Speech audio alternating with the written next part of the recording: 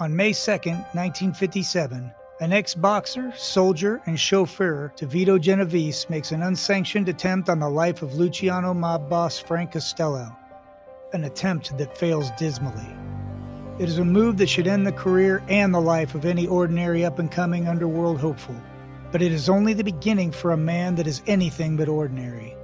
A man who will take failure and use it to catapult to the top of the Genovese family. A man who defies conventional mob wisdom at almost every turn, who shuns the high-fashion, low-key persona of the mysterious mobster in lieu of a filthy bathrobe, public ramblings, and frequent visits to psychiatric hospitals. A man who has the FBI spinning in circles, wondering if he is the most powerful boss in New York or a mentally incapacitated vagabond. This is the story of Vincent the Chin Gigante. I wouldn't know a gunman if I saw one. Gangster era stuff. 5 feuds of public enemies bring a reign of terror and baffle police. How did this famous gangster treat you? He treated me wonderful. This is what I'm telling you, what I'm exposing. This is my doom. Happy New Year. Happy New Year. Happy New Year, Bill. 2021. Isn't everything different? It is.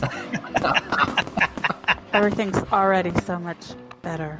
I am in awe of how much better it is. Yes, not. Well, what did happen in the new year is I finally got Spato's book in. Worry. How was it? Yeah. Oh, it's good. Because, like at first I'm a little worried because we did the show based on 1 million interviews that we watched. And then, of course, the 2.5 hours that we talked to him. So I felt like we pretty much got his life down. But, it's not going to be a book's worth. But as I read the book and followed along, our podcast is a perfect supplement to it. Because in some cases, we mention something and he goes into more detail. But then in other cases, he glossed over it and we got more detail out of him and stuff. So it's really cool the way it worked out.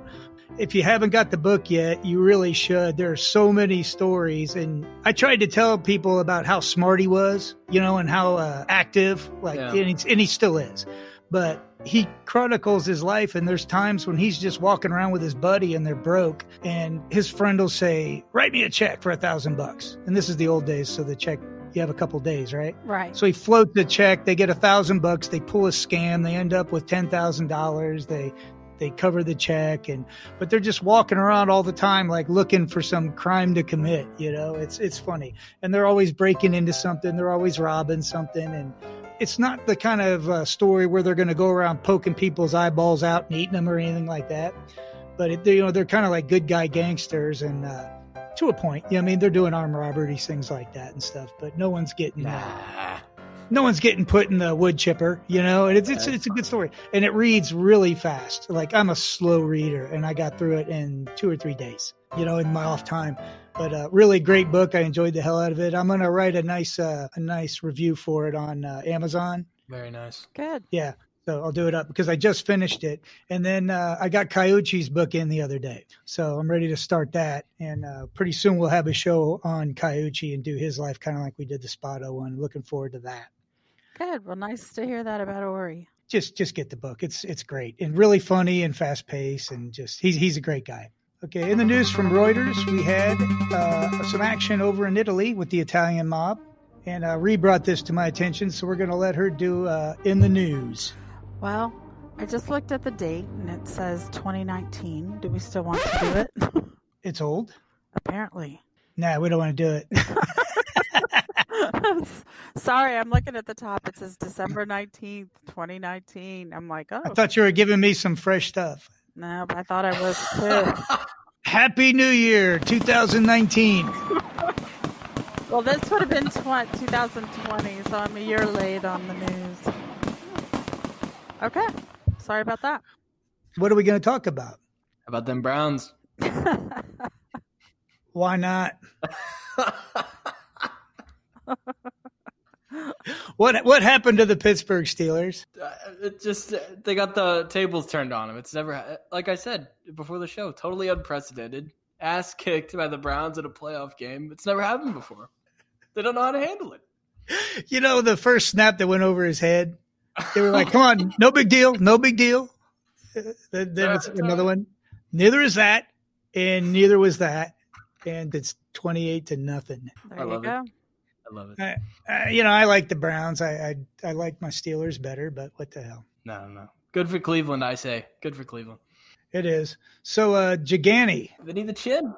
Yeah, interesting character because we kind of covered him in the Vito Genovese episode. And I would really recommend anybody that's listening to us go back and listen to, every single podcast, but especially Genovese. Isn't that the one where we kind of like recapped and tied a bunch of things together? Yes, we did. Yeah. I was actually involved there. So if you're only going to listen to one podcast in this row, I would listen to that one first. But we're moving on to Gigani, and we were kind of clowning around about him at the time because if you just had a snapshot of the way we cover him there, you'd never guess what he was going to be.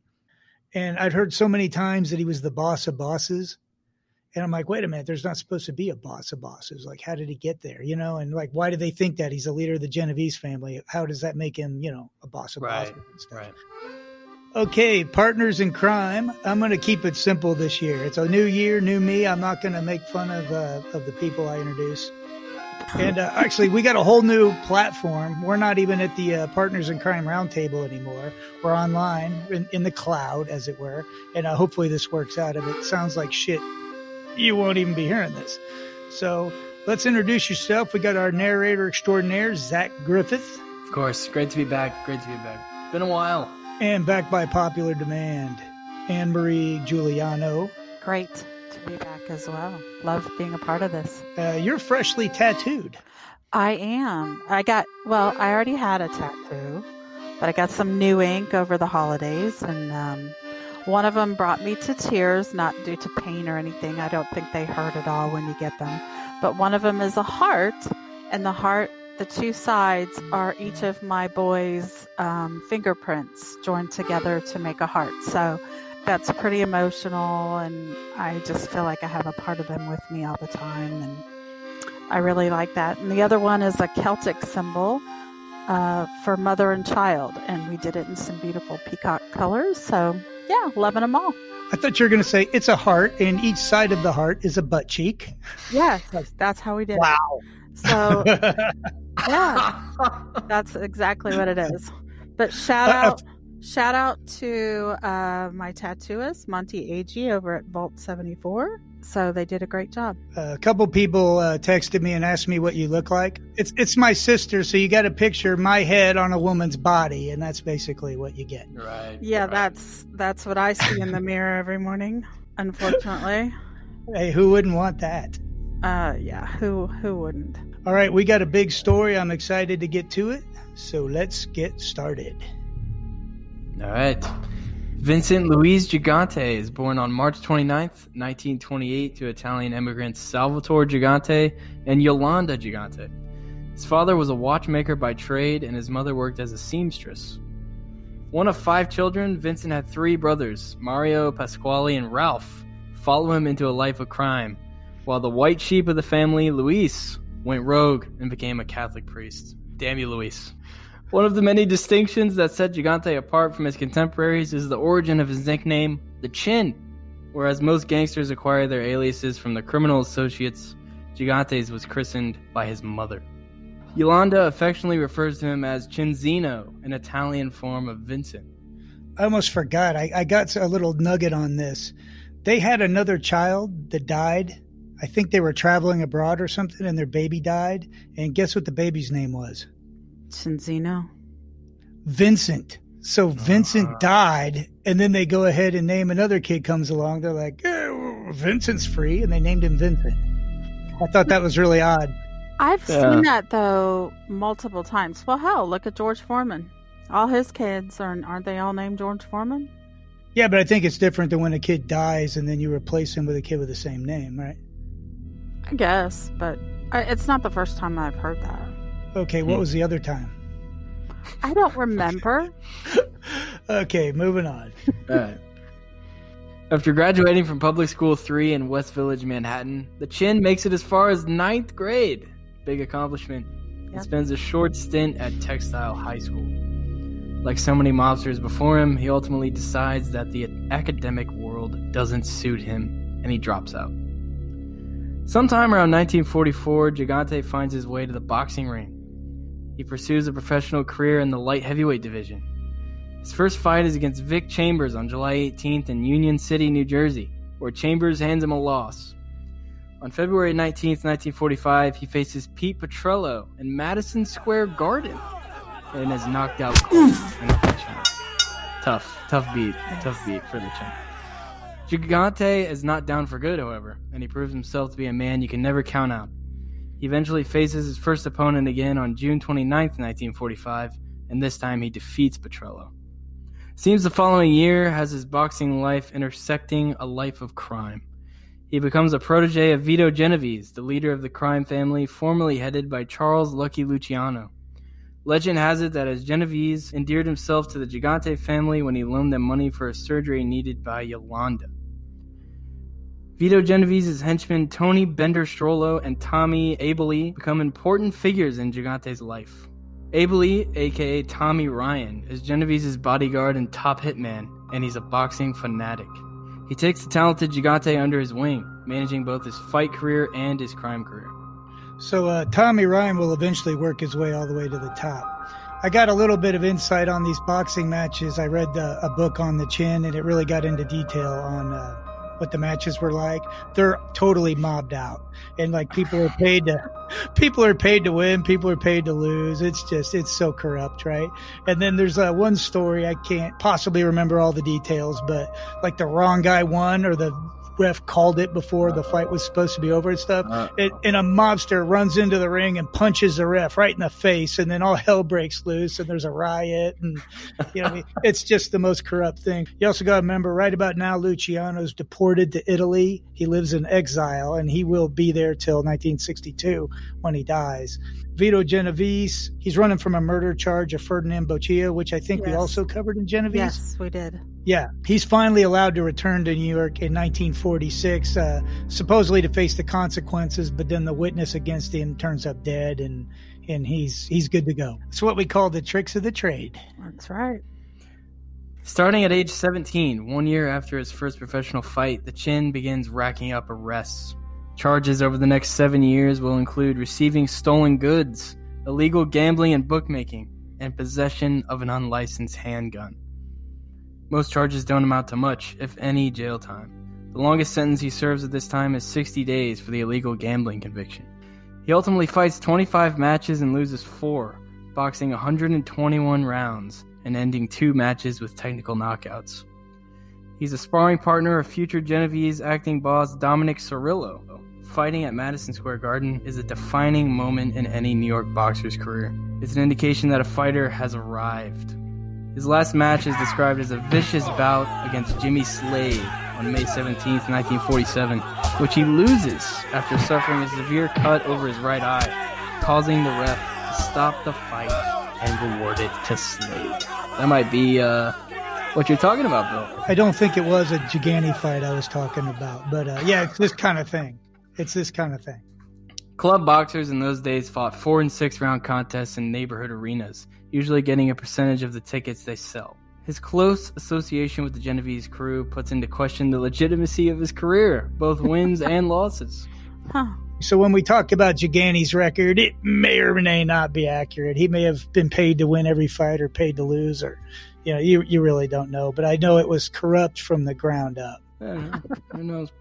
He maintains a residence in Old Toppin, New Jersey, with his wife Olympia Grippa, who he marries in 1950 and fathers 5 children: Andrew, Salvatore, Yolanda, Roseanne, and Rita.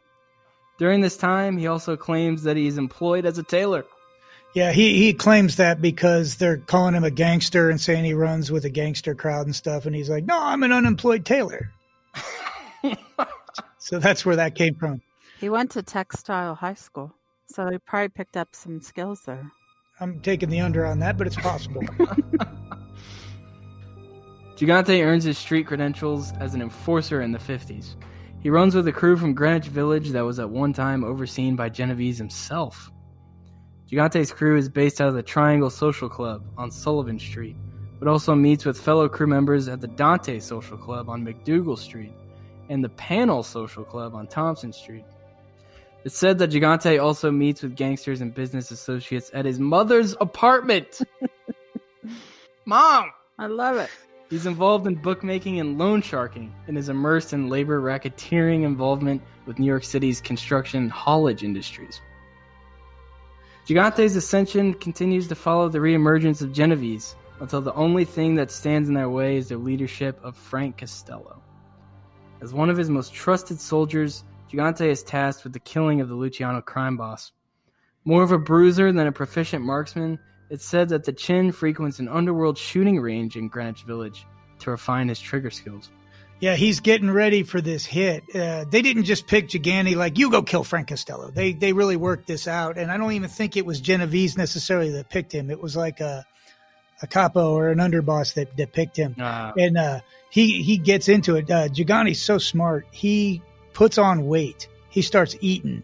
He gets himself up to 300 pounds, right? Because he knows that he's going to do this in a lobby, and he wants to change his appearance enough that people don't, immediately finger him out.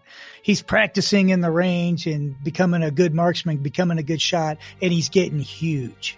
This will ring some bells if you are a consistent listener to this pod. This will ring some bells here. On May 2nd, 1957, Costello, who's appealing a 5-year prison sentence for federal income tax evasion, enjoys a dinner out with his wife and a few close friends.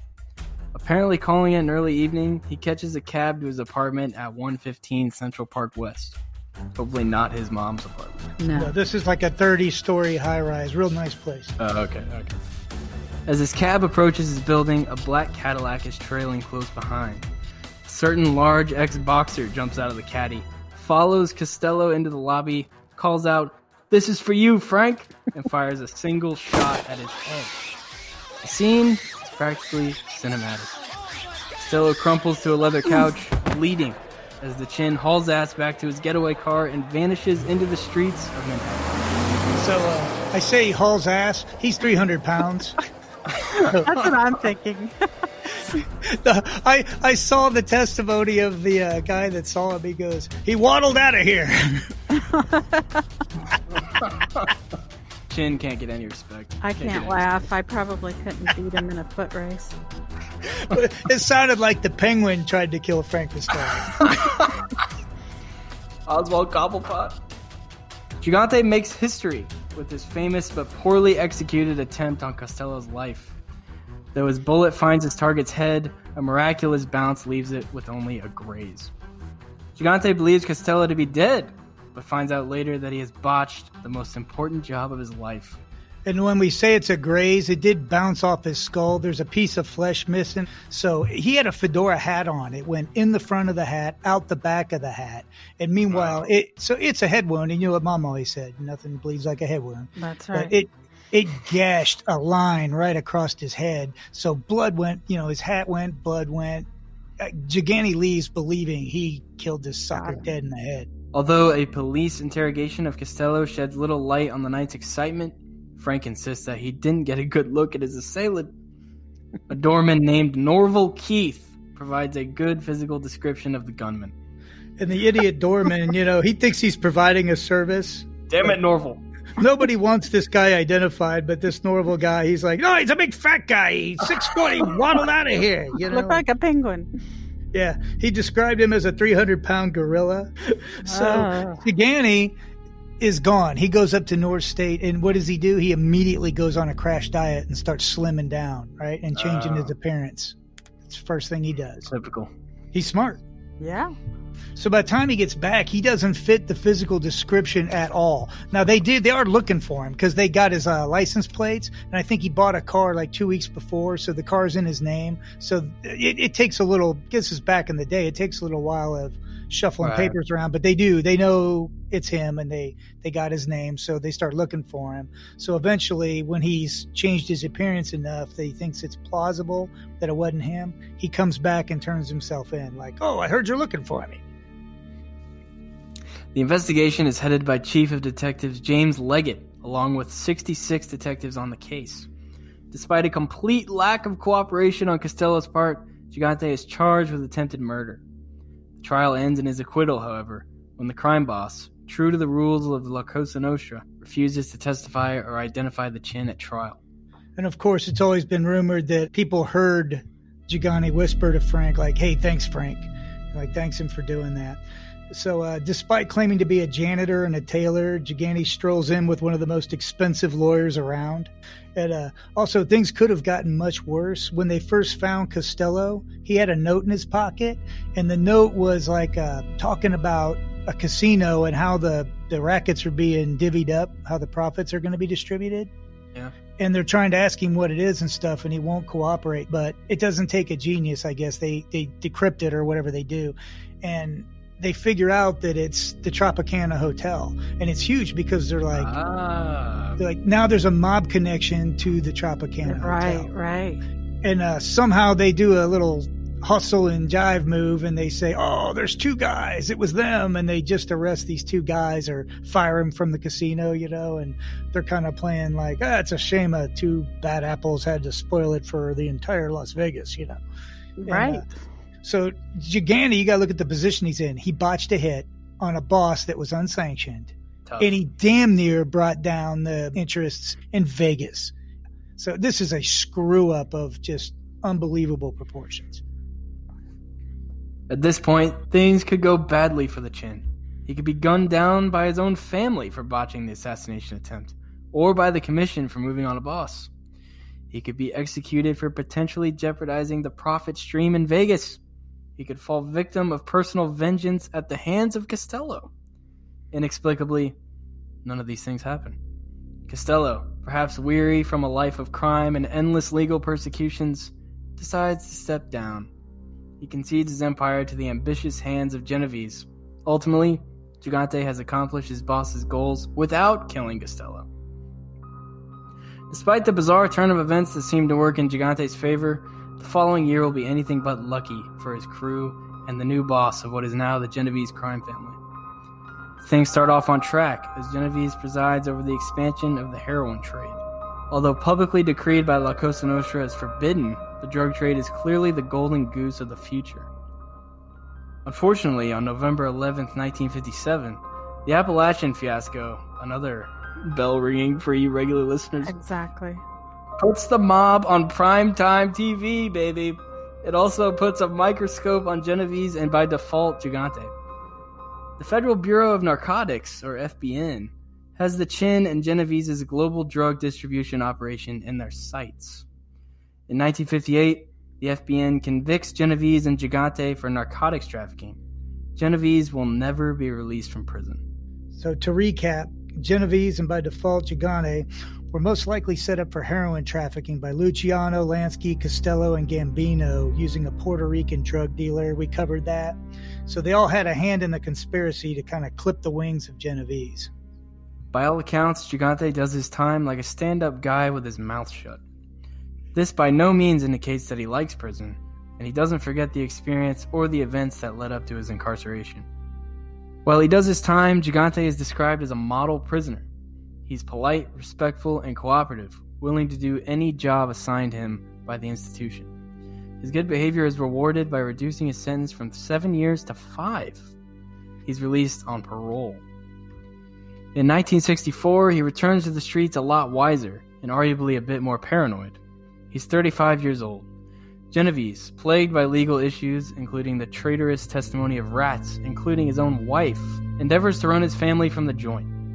Shortly after his release, Gigante is promoted from the status of soldier to the capo of the Greenwich Village crew.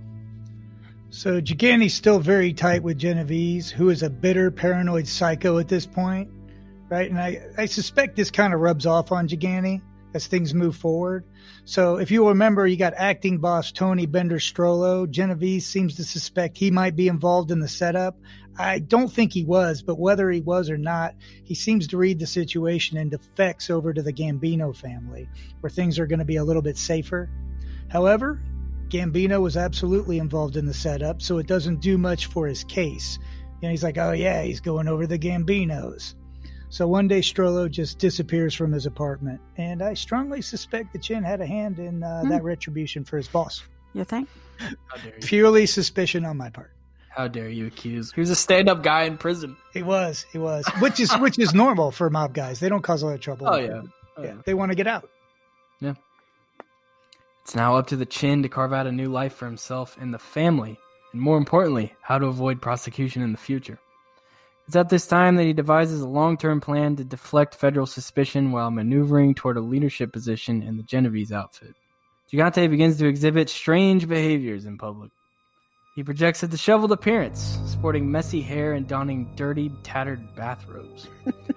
Paul Castellano would approve. Yes, that's what I was just thinking. He adapts a persona of being disoriented and confused. He periodically checks himself into clinics for mental health reasons, and his immediate family begins to reinvent his past to reflect a history of mental illness. It's a brilliant idea that will serve him well as time goes on. Unbelievable strategy. It is brilliant, though. It is. Yeah, they've touched on this in a lot of shows like Sopranos, when Junior, it's like, is he crazy? Is he faking? And yeah, a lot of people have picked this up in their media stuff. As the 60s come to a close, the Chin becomes aware of FBI investigations involving his family's racketeering endeavors. In 1969, he's arrested on the charge of attempting to bribe the entire 5-member Old Tappan Police. It's alleged that he was trying to get information on any new developments regarding organized crime investigations, particularly the Genovese family, in his area. It's at this time that he puts his mental illness routine into full swing. For the first time, he checks himself into a psychiatric facility full-time. The ruse pays off, and his lawyers get the charge dropped, convincing the court that the Chin is mentally unfit to stand trial.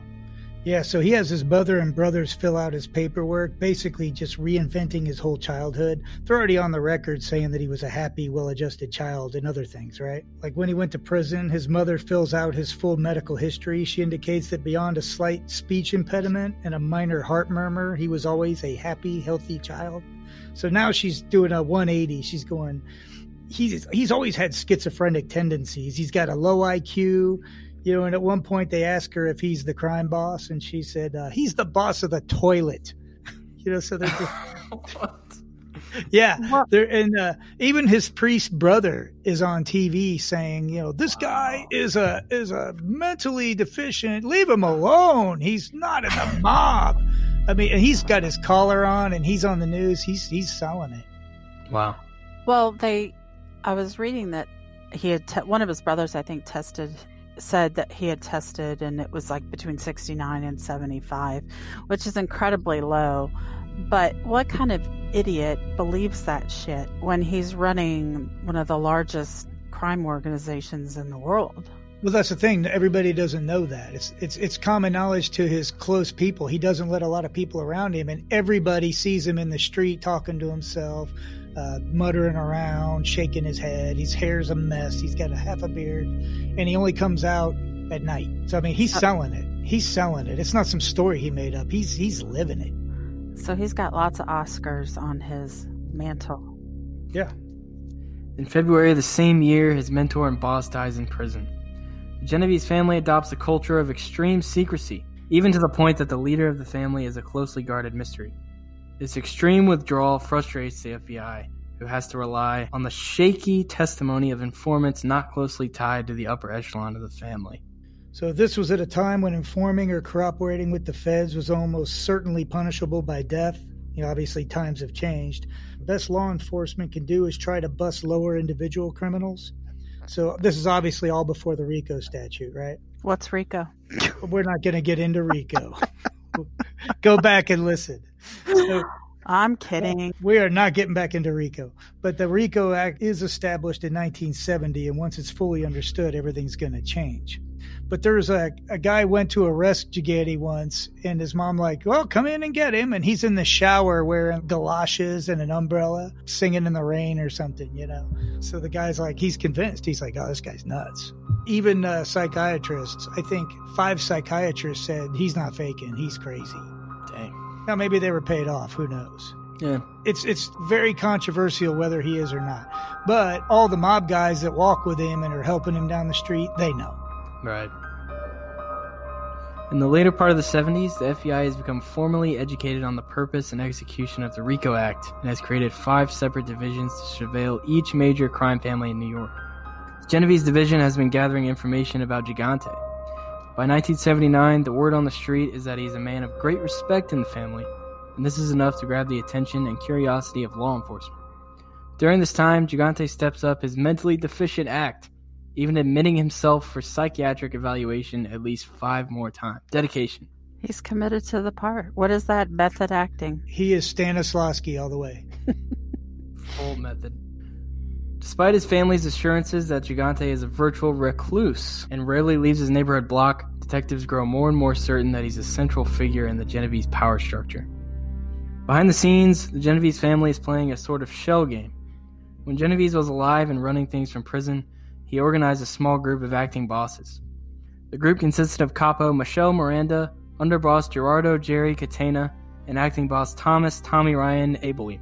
These mobsters were well known to federal authorities, but the testimony of mob rat Joseph Valachi revealed that Philip Benny Squint Lombardo was also part of the leadership squad. In 1972, Abele is gunned down.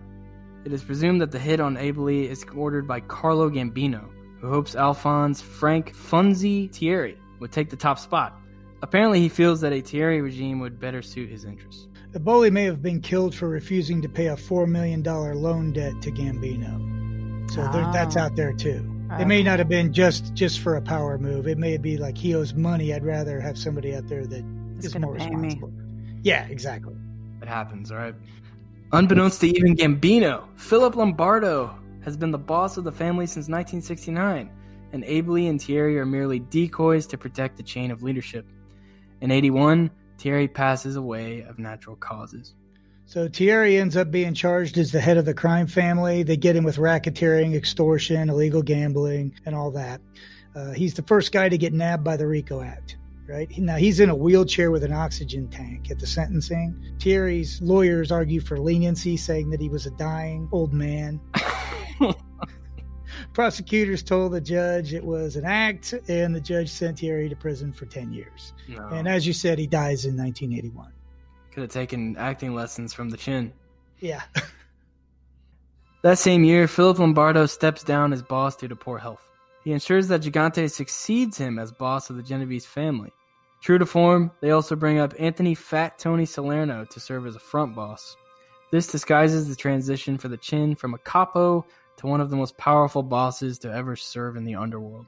So the FBI takes the bait, and in 1986, Fat Tony is sentenced to 100 years during the Mafia Commission trials. So Lombardo spends his retirement in Englewood, New Jersey, but he spends his remaining winters in Hollywood, Florida, Cayuchi territory. And he died on April 29th, 1987 at the age of 78. But the interesting thing about Fat Tony, he pretended to be the boss, and he went to jail. And did, knowing he'd never get out. He went to jail protecting his boss, right? Took one for the team. Yeah, the interesting thing is, if you are a fan of Sammy the Bull stuff, one of his major reasons he says he sold out was because John Gotti wanted him to take the fall. And he's like, that's a rap move, right? Right. So you see the difference between Sammy the Bull, where he's like, fuck you, I'm not doing that, to Tony Salerno, that's just like it's his duty and he's going to jail, and he never once said, I'm not the boss, I'm not the boss. He went down. So it's interesting. It's an interesting difference in character, if you want to put it that way. In the early 80s, things are far from safe for the Chin. Federal agents can't help but notice that things in the underworld are growing ever more violent. They strongly suspect that Gigante is at the heart of it. The trouble starts with the unsanctioned hit on Angelo Bruno, the Philadelphia family boss. Bruno is known as a docile Don who keeps a low profile and prefers non-lethal resolutions to gangland executions. Bruno got into some trouble when he, like Paul Castellano, refused to have his organization involved in narcotics trafficking. Another policy he had in common with Big Paul is that he allowed other factions to deal drugs in his area, turning a blind eye as long as money was being kicked up to him. Eventually, frustrations turned to violence, and on March 21st, 1980, 69-year-old Bruno is found dead in his car. He's a victim of a shotgun blast to the back of his head. The car is parked in front of his home in South Philly, and his driver, John Stanfa, is said to be wounded. Wounded is suspicious. Yes. Just wing me. So let me get this straight. He shot the boss in the head with a shotgun, but you got winged. What did he miss? Yeah. I wasn't a part of it or anything. Because, those shotguns, they go all over the place when they're point blank. I don't know, man. I think that guy might have been a little bit part of it. And he did the old classic, make it look good. Yeah, I think he was part of it as well. Hell yes, he was. Like at the end of Scream, just get me on the side here. Yeah. Although Bruno's murder is well outside of the New York territory, it's important to remember that all crime families are subject to the will of the commission. All of them. Even in an internal beef, no one can make a move on a boss without first seeking approval. Gigante is a staunch traditionalist in the ways of La Cosa Nostra, and he's not about to sit idly by as its rules are violated. It's rumored that he launches his own internal investigation into the murder of Bruno, an investigation that ultimately leads to Antonio Bananas Caponegro. Caponegro is Bruno's trusted consigliere, and it isn't long after that his body is found in the trunk of a car. The body has been stripped of its clothing and beaten severely. It has been shot 15 times and stabbed in the back. It's peppered in $20 bills, a message to his fellow mobsters that he's been killed for his greed. But it's definitely overkill, so definitely trying to send a point. Yeah, and of course, the thing that always sticks out to me is Gigante is a staunch guy that's enforcing the rules, right? He tried to kill Frank Costello. I know. So look, he's all about the rules. Do as I say, not as I do. Yeah, that's the part that always stuck in my craw a little bit. I'm like, that's how that made you. It's like, maybe that's it. It's like, I'm going to make it illegal to do the thing that got me to the top. Well, then nobody can threaten you. Caponegro had apparently been assisted by one Fred Salerno, who subsequently found dead in a vacant parking lot the same day as Caponegro. Salerno, too, has suffered multiple gunshot wounds. Bruno's position is quickly assumed by his underboss, Phil Testa. He appoints a man named Nicodemo Scarfo as his consigliere. On March 15th, Testa is returning to his twin home in South Philadelphia. As he's inserting the key into the lock of his front door, a nail bomb planted beneath his front porch is detonated. Testa is literally shredded to pieces. It's suspected that his murder is the doing of underboss Peter Casella, his chauffeur Rocco Marinucci, and capo Frank Narducci Sr. It's another unsanctioned hit on a boss, and repercussions are sure to follow. The consequences come to Rocco Marinucci, who's found with bullet wounds to the chest, neck, and head. His mouth is stuffed with firecrackers, a message leaving no doubt as to the reason he is killed. I got to tell you, Joshua the intern's been on hiatus, but I got a picture of this guy dead with the stuff shoved in his mouth, and it looks like his throat's cut. But that wasn't in the autopsy or anything. But so I show this to Joshua the intern, right? He looks at it, hands it back. So he goes, well, there's worse place they could have shoved those firecrackers. There you go. You've gone cold. Well, look at his mentor. Yeah, there's the guy right there. Is it really him? That's him. That's him, for real. I thought it was a puppet. I thought it was the Joker. Yeah, he looks like the Joker, but that's his real dead body. Well, not a good look. No. Next Ed on the chopping block is Genevieve's associate and hitman Gerard Papa Bear Papa. Papa carried out the murder of Colombo crime family capo Thomas Shorty Spiro. In July of 1980, his assassins are awaiting him at the Villa 66 restaurant in Brooklyn. They're hiding in the kitchen. Papa Bear has a reputation for being fast on his feet and heavily armed, but these traits won't save him this time, as his killers slip in quietly behind him. The last thing Papa hears in his life is the sound of a sawed-off shotgun blowing his head. So Papa was a longtime friend to Sammy the Bull Gravano, and he tells a great story of a botched car robbery that almost ends him and Joe Vitale. It's Gerard Papa who drives around with their bloody asses and ultimately saves them. But even though this is a Colombo hit executed by Colombos, it's widely believed that the murder contract is handed down by Gigante. And he seems to be a universal mob enforcer at this point, and it lends credence to his reputation as being the boss of bosses. But for what it's worth, he's acquitted of this murder in 1997. Federal law enforcement is scrambling to find the source of the increased violence. On the street, things seem to be escalating out of control. Through their various mob informants, they're learning that Gigante is behind most mob executions. He has become the patriarch for code enforcement of La Cosa Nostra. Oh, interesting how that works. Unfortunately, The testimony of rats is not going to go far in a court of law. I can just hear Bill saying this right here. The sworn testimony of a known criminal trying to save his own ass isn't likely to be regarded as proof beyond a reasonable doubt. The feds know that if they're going to bring him down, they're going to need solid evidence. They shift their focus on the activities of Gigante and the Genovese family. What they initially learn is that the Genovese have infiltrated several New York commercial industries. Among them are the garment trade, trucking and logistics, garbage collection, airport cargo handling, and the seafood industry. They even got the shrimp. Even the shrimp. They got it all. Yep, the tailor industry. Who was that? Quack Quack? Yes. He's like, the sissy dressmakers, the trash pickers, and the fishmen. Remember, he was on the wiretap. No matter what business you're in, he could denigrate you. Yeah. Make you seem like you're a sissy. He would screw you. He'd bury you. For his part, Gigante is well aware of the heat being brought to his organization. He deflects this in ways that are as innovative as they are frustrating to the law enforcement officials tasked with his apprehension. He continues his charade of a mentally deficient wretch that is frequently seen walking only with the assistance of family and friends. Even more ingenious is his method for evading damaging evidence on the seemingly omnipresent wiretaps.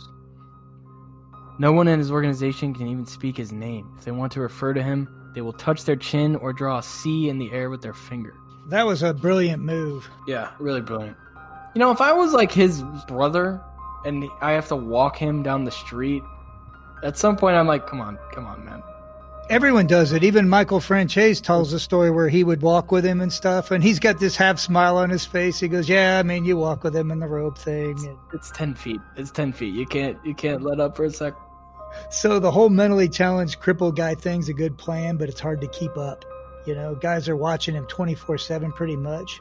I already said this, but once they came to his mother's apartment to arrest him, they find him in the shower with galoshes and umbrellas. Whatever happened to galoshes? Our shoes just aren't worth saving anymore. They must have been, the shoes used to be nice. They're out of style. Yeah, now you wear them out in 2 months, you throw the damn things away. Because they're not made in Italy anymore. That's right. Gigante figures he's better off moving around at night because he figures most cops are going to be lazy and they're not going to want to surveil him in the middle of the night. And for the most part, he's right. But a couple of times the surveillance is relentless, and it's only a matter of time before they see him like sporting a shark skin suit under his robe or darting across traffic when he's supposed to be incapacitated. So little by little, the cops are getting on to him and they're not buying it. The enforcement group watching Gigante is putting together that the man is living two separate and distinct lives.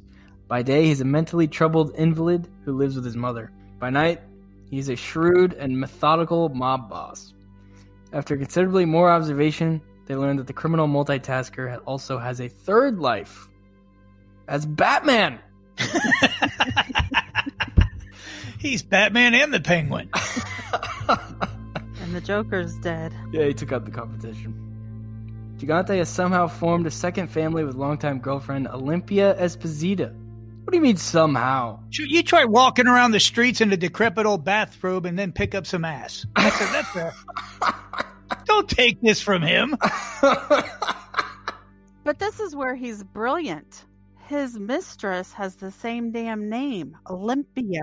I tell Zach stories about this guy named Big Dan all the time. I don't know if anything's ever made it into an actual show, but I knew this guy that was just a big bruiser of a guy. He could knock you out in one punch, like crack your head open and stuff. But every time he introduced me to his girlfriend, her name was Kelly, and it'd be different girls. You know, I'm like, I want to like slip her a note. Go, look, is he making you be Kelly? But what's great about this too, though, I mean, don't they have like 3 or 4 boys together, and like the kids end up being involved in the family? Yeah, well, he's got kids in the first one, and he's got 3 kids in the second one. So he's doing the Galani thing. He's got 2 families. But after that first arrest with the police thing, when he was trying to bribe the police, and later on said he was trying to give them like Christmas gifts or something, I think him and his wife were basically on the outs after that. For whatever reason, that was a stressor in their marriage and stuff. So then this new thing happened.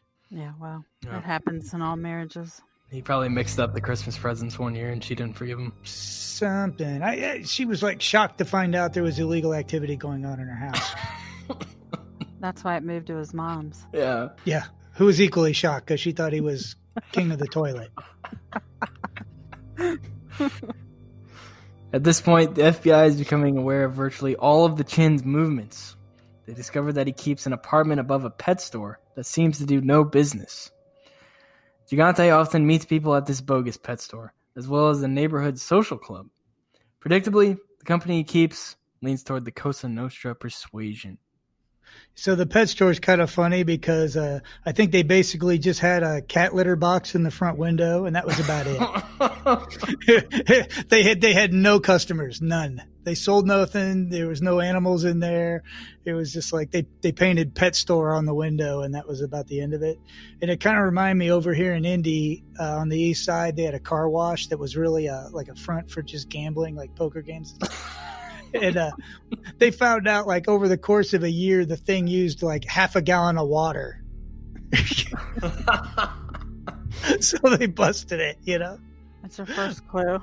But I'm like, you know what? If you set up a car wash and you've got all the stuff and you got the sign up, why not just hire a couple of kids and wash some damn cars while you're at it? Make some money. Yeah, and then you actually use some water. You know, but so yeah, they busted it up and stuff. But it kind of reminded me of that with the pet store. The pet store was a really lame attempt at a front. Yes. Law enforcement's next move is to rent a townhouse within eyeshot of Olympia Esposito's apartment. From a close-by vantage point, detectives are able to witness Gigante inside her apartment.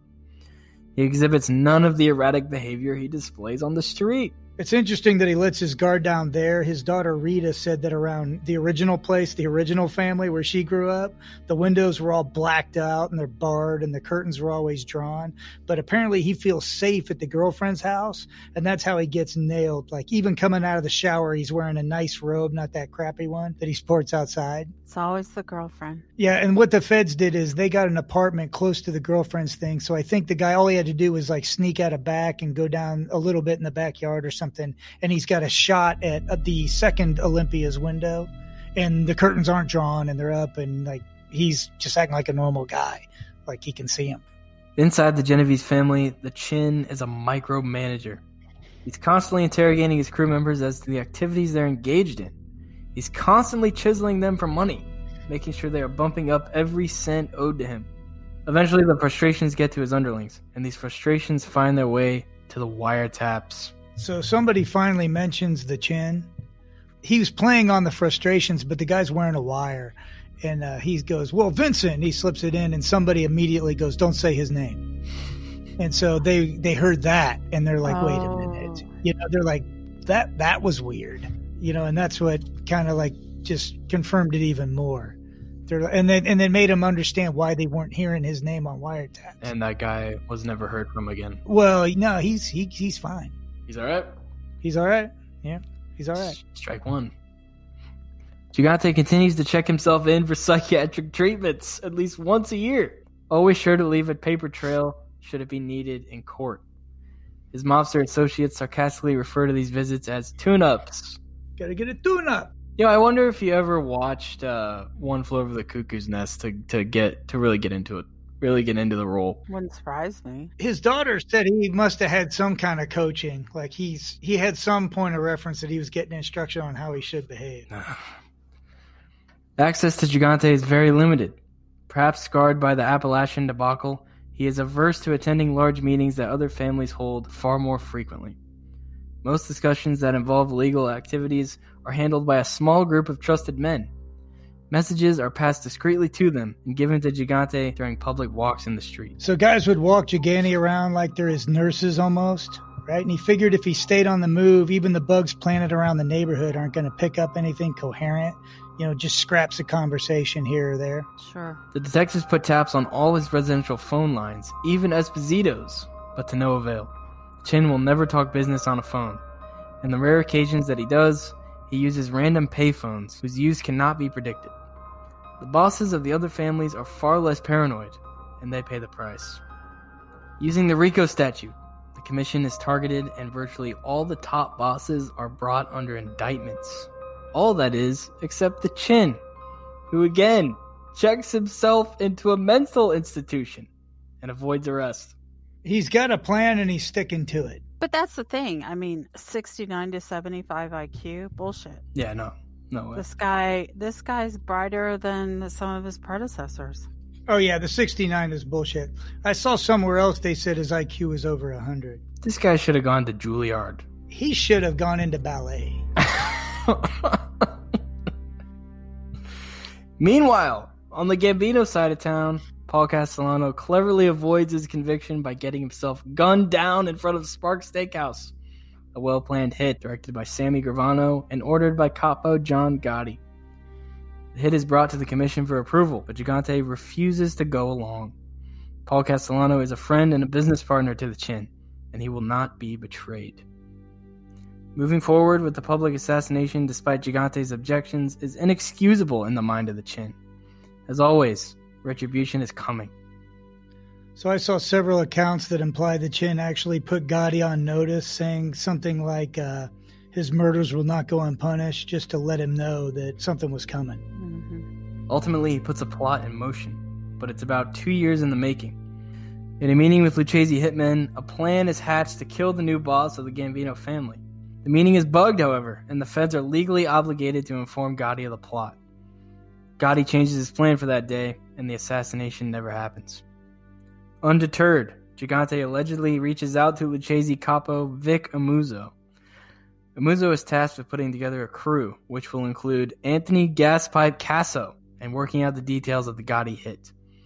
He uses his underworld connections to acquire the necessary explosives to be planted in Gotti's car. On April 13th, 1986, Gambino underboss Frank DeChico is eviscerated by the bomb intended for Gotti in a case of mistaken identity. So Gravano's on record depicting the day he was killed, and apparently he's driving Gotti around and goes back to the car to get a business card from the glove box, and the bull actually offers to go get it. He's like, "You want me to go get it?" And he's like, "No, I'll do it." And they mistake him as the boss because he went to the other side of the car, and it blows up. And Gravano describes trying to save his friend, and he starts to pull on his arm and leg, and the arm and leg's coming off. And then he said he tried to scoop him up, and his hands just went inside the guy, like he was liquefied. Ugh. And Gravano's like, "Man, I've seen some shit, never seen anything like that." Like he just wasn't ready for that. Can't unsee that. Nope, you can't unfeel it either. Consequently, Gotti is indicted on charges of racketeering, 5 murders, conspiracy to murder, loan sharking, illegal gambling, obstruction of justice, bribery, and tax evasion. It most likely saves his life. The Genovese family isn't just a one-trick murder pony, however, and law enforcement is learning about a construction racket that is pouring millions into the Gigani coffers. The city of New York is in an energy crisis, and there's a $190 million project underway to replace the windows of public housing with new energy-efficient models. Bids on these projects, of course, are ready to go to the interests of the Genovese and Lucchese families. The two families, who used to work independently, have since learned to cooperate and maximize their profits. The Lucchese have seized control of the ironworkers Local 580, and the Genovese has a firm grip on several of the major contractors. So the prices were jacked up about $2 per window. The money split between the Lucchese and the Genovese family, the collector of said money, and the corrupt union officials that looked the other way. A carpenters union delegate got roughed up. I think he got broken legs. And another guy from the 580 was shot and killed coming out of his Long Island home. So it doesn't take much to get these folks in line. Just when it seems everything is coming up roses, up sprouts a weed. The weed is Peter Savino, who is the point man in the window scam. Savino has his ass in a sling, and he's been arrested for a murder, and the case against him is looking like a slam dunk. The feds leverage this charge and convince him to turn rat. Savino wears a wire for 18 months. He records hours and hours of conversations in both the Lucchese and Genovese families regarding the windows racket.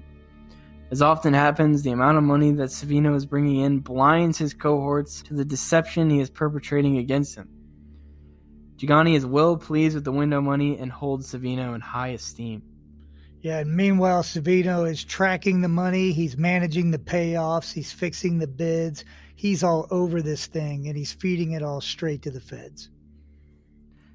Genovese members of the family are not as trusting as Gigani. When a building owned by Savino is searched by the cops, several dead bodies are discovered in the basement. Yikes. The mobsters around Savino are waiting for the non-stop harassment a development like this tends to bring, but it never really comes. Law enforcement seems to have little interest in the ghoulish landlord, and it makes his cohorts extremely suspicious. So at this time, the telltale signs are present. He's got bodies in the basement, and the cops don't seem to care, right? So everybody's looking at each other. But he's bringing in hundreds of thousands of dollars a month, and at the end of the day, no one's completely sure, right? So Gigani's still hesitant, and it's going to cost him. That's crazy. You can just have bodies rotting in your basement, and nobody gives a shit? Yeah, and it's like in the Genovese family, they know, but they don't know. Right. And if it was anybody else, they'd have taken care of it by now. But he's the head of this window scheme, and it's just too big of money. They don't want to pass it up. Okay. What's interesting about the Gotti thing, too? They saved Gotti's life because if the feds hear that there's going to be a murder, they got to tell the guy, right? I know. That's so crazy. Well, I mean, they should have to do that. But I mean, it's just crazy when you see all the stuff, how Gotti lived as long as he did. Yeah, well, here's the thing I'm getting at. When Francesi Sonny said you could put a head out on Ori Spado, the feds didn't say shit to him. They never told him. He found out in tapes, during his trial. Oh, wow. Yeah, that's who you're dealing with. So they didn't feel loyal to say anything then. They broke the law to not warn him that he was going to be killed. For the feds, Savino's efforts up to this point are falling short. They need him to record his partners discussing the chin, and thereby give proof that he is the boss of the family. It's an exercise in futility, however, as he can never get any of his men to break the rule of never saying his name aloud. So finally, there's a recording of Savino saying something like, Vincent said to bid that work, and he's abruptly cut off when the guy scolds him, like, don't say that name. Right, and, right. Then Savino's like, fine, I won't say it. And he continues with what he's saying. But it's not concrete proof, but it's weird enough to get the point through to the feds that they get that Gigani's the guy.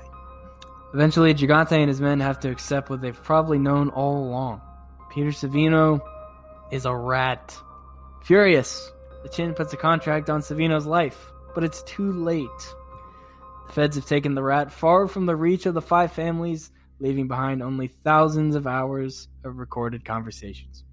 Yeah, and Savino tells him everything, all the players, how they interacted, and this is where Sammy the Bull goes rat. It's about the same time. In May of 1990, Vincent the Chin Gigante is indicted as the boss of the Genovese family. His charges include 6 counts of murder, several conspiracy to commit murders, and at least 24 counts of racketeering. The trial of Gigante goes on for years. A second indictment is levied against him in June of 93.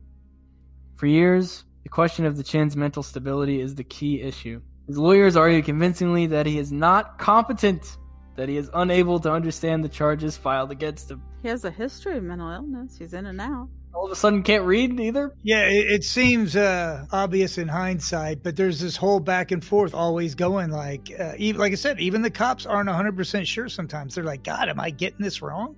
Because he's playing it to the hilt. The actual trial takes place in 1997. Gigante is found guilty of plotting to kill 3 people, one of them being John Gotti and another Savino. He's found guilty of extortion and union payoff conspiracies. He is not convicted of the 6 murders. All that is left for his attorneys to do is fall back on the mental incompetency defense. They contend that the boss is unable to even comprehend the sentencing hearing. He is held in prison while several doctors evaluate him. They do some sort of PET scan to measure his brain chemistry. A 1993 scan they examined does apparently show abnormalities, but a few of the doctors figure it's from the medications like antipsychotic, sedatives, etc. that he's been taking. Yeah, the psychiatric evaluations of Gigante are pretty interesting. They're repeatedly asking him questions like, where do you live? What are your children's names, etc.? And of course, he's playing the confused old man. He's in his late 60s, right? And he's saying things like, I should know that. And at some point, they ask him who the president was. He claims he doesn't know. And then a few questions later, he blurts out, George Bush. And then George Bush wasn't the president. But the giveaway is that he could remember a question after being asked several other questions. And that's inconsistent with dementia. It should have been water under the bridge. So he kind of flubbed up there. And they also asked if he was proud of his kids, and he said that he was, and that they had legitimate jobs.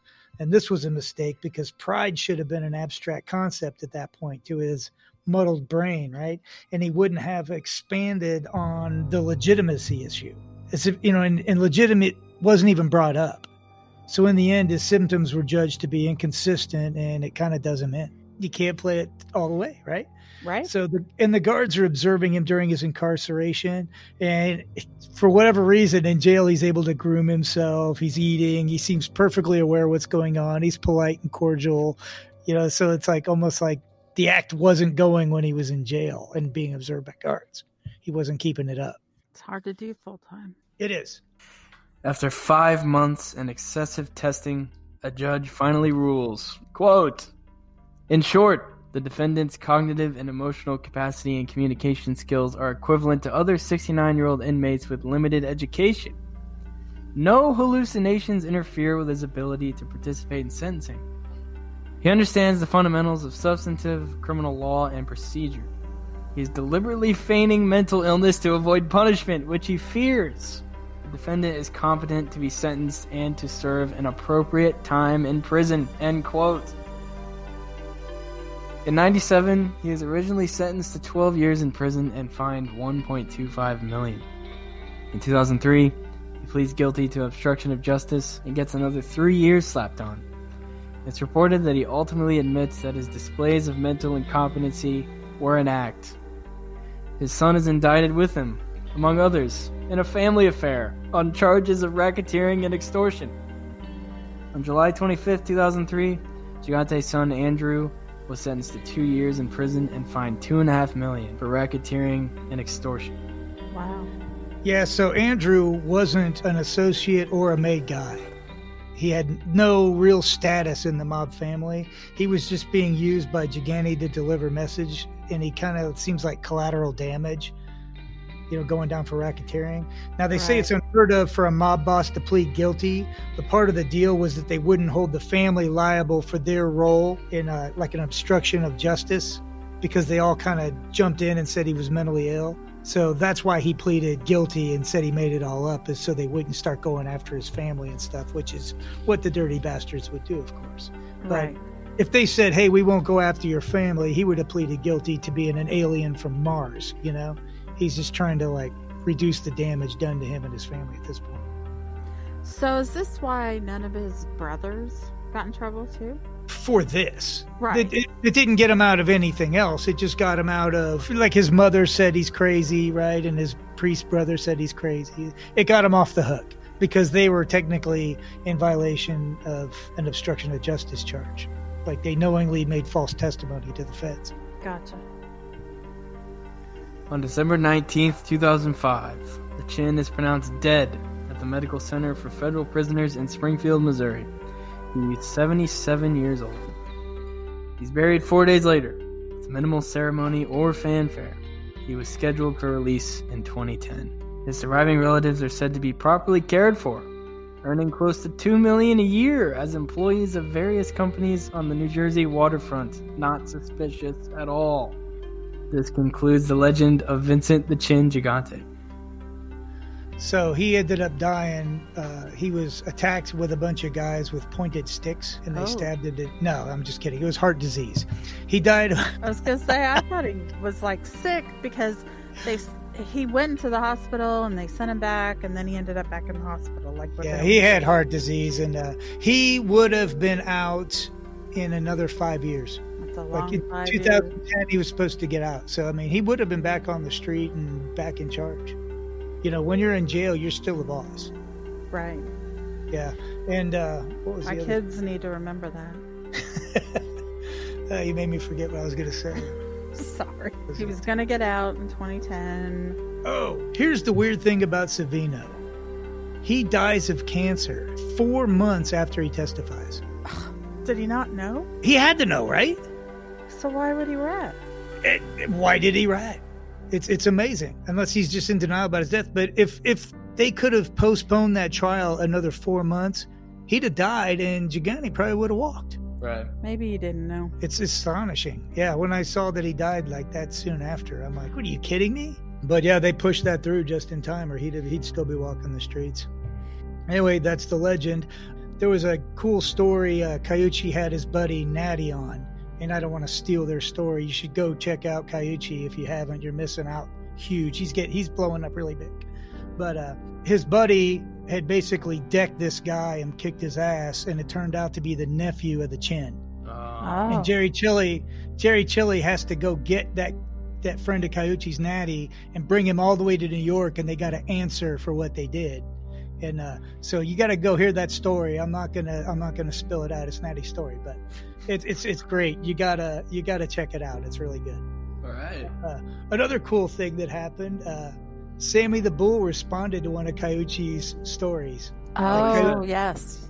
Yeah. It was cool. So obviously Sammy the Bull is now subscribing to Cayucci's stuff. You know, like how far has this guy come in such a short time? Very far. Seems like yesterday he had 100 followers. Now they're just packing on by the thousands. That's great. I don't want to make it all about me and say I called it, but I did. Well, you're of a high intellect. It's exactly what I think. We all know that. You tell us all the time. But anyway, hey, don't forget to buy Ori Spato's book, The Accidental Gangster. It's out. Don't forget Mafia Made by Anthony Cayucci. Both of them are going to be great, and we'll see you next time. Have a good week.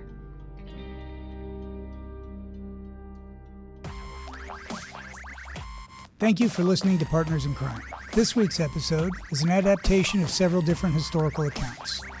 Music is courtesy of Kevin MacLeod. All sources and attribute links can be found in the show notes. If you enjoyed this episode, you can follow us on Facebook and Instagram at Partners in Crime Podcast. Links are in the show notes. If you didn't like the show, keep your mouth shut. No one likes a rat.